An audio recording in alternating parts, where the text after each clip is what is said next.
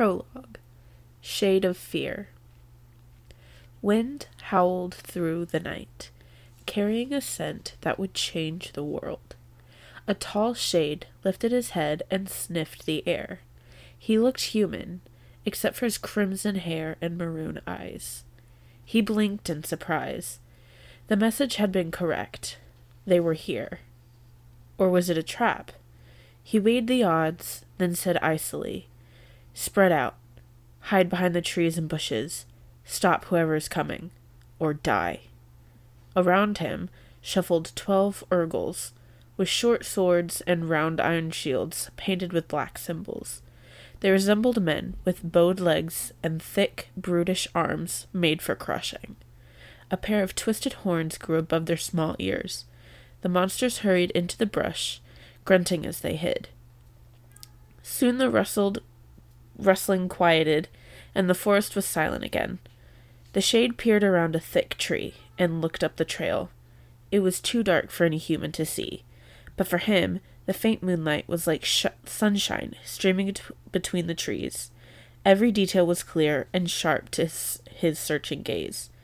He remained unnaturally quiet, a long pale sword in his hand. A wire-thin scratch curved down the blade. The weapon was thin enough to slip between a pair of ribs, yet stout enough to hack through the hardest armor. The Urgles could not see as well as the shade. They groped like blind beggars, fumbling with their weapons. An owl screeched, cutting through the silence. No one relaxed until the bird flew past. Then the monsters shivered in the cold night. One snapped a twig with his heavy boot. The shade hissed in anger, and the Urgles shrank back, motionless. He suppressed his distaste. They smelled like fetid meat, and turned away. They were tools, nothing more. The shade forced back his impatience as the minutes became hours. The scent must have wafted far ahead of its owners. He did not let the Urgles get up or warm themselves. He denied himself those luxuries too, and stayed behind the tree, watching the trail. Another gust of wind rushed through the forest.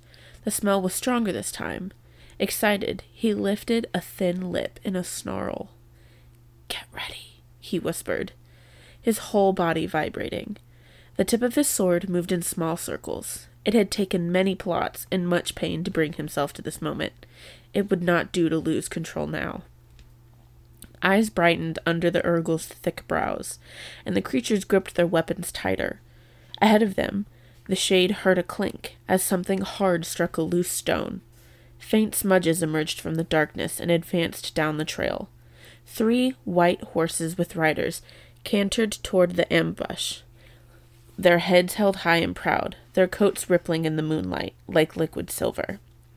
On the first horse was an elf with pointed ears and elegantly slanted eyebrows. His build was slim but strong, like a rapier. A powerful bow was slung on his back, a sword pressed against his side opposite a quiver of arrows fletched with swan feathers. The last rider had the same fair face and angled features as the other. He carried a long spear in his right hand and a white dagger at his belt. A helm of extraordinary craftsmanship, wrought with amber and gold, rested on his head. Between those two rode a raven-haired elven lady, who surveyed her surroundings with poise. Framed by long, black locks, her deep eyes shone with a driving force. Her clothes were unadorned, yet her beauty was undiminished. At her side was a sword, and on her back a long bow with a quiver. She carried in her lap a pouch that she frequently looked at, as if to reassure herself that it was still there. One of the elves spoke quietly, but the shade could not hear what was said. The lady answered with obvious authority, and her guards switched places. The one wearing the helm took the lead, shifting his spear to a readier grip.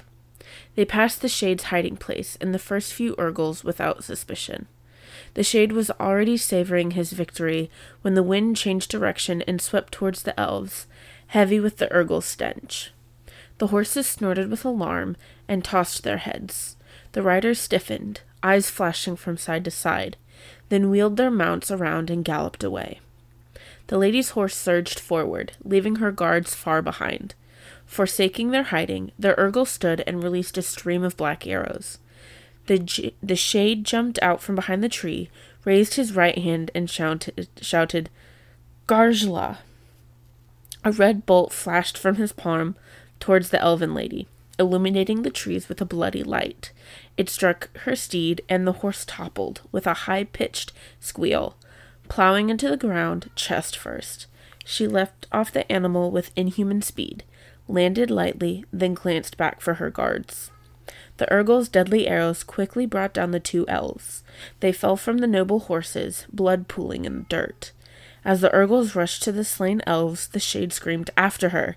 She is the one I want! The monsters grunted and rushed down the trail. A cry tore from the elf's lips as she saw her dead companions.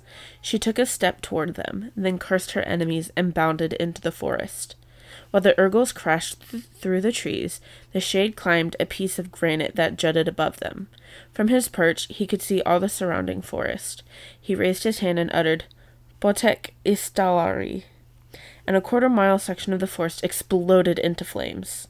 Grimly, he burned one section after another until there was a ring of fire, a half-league across around the ambush site.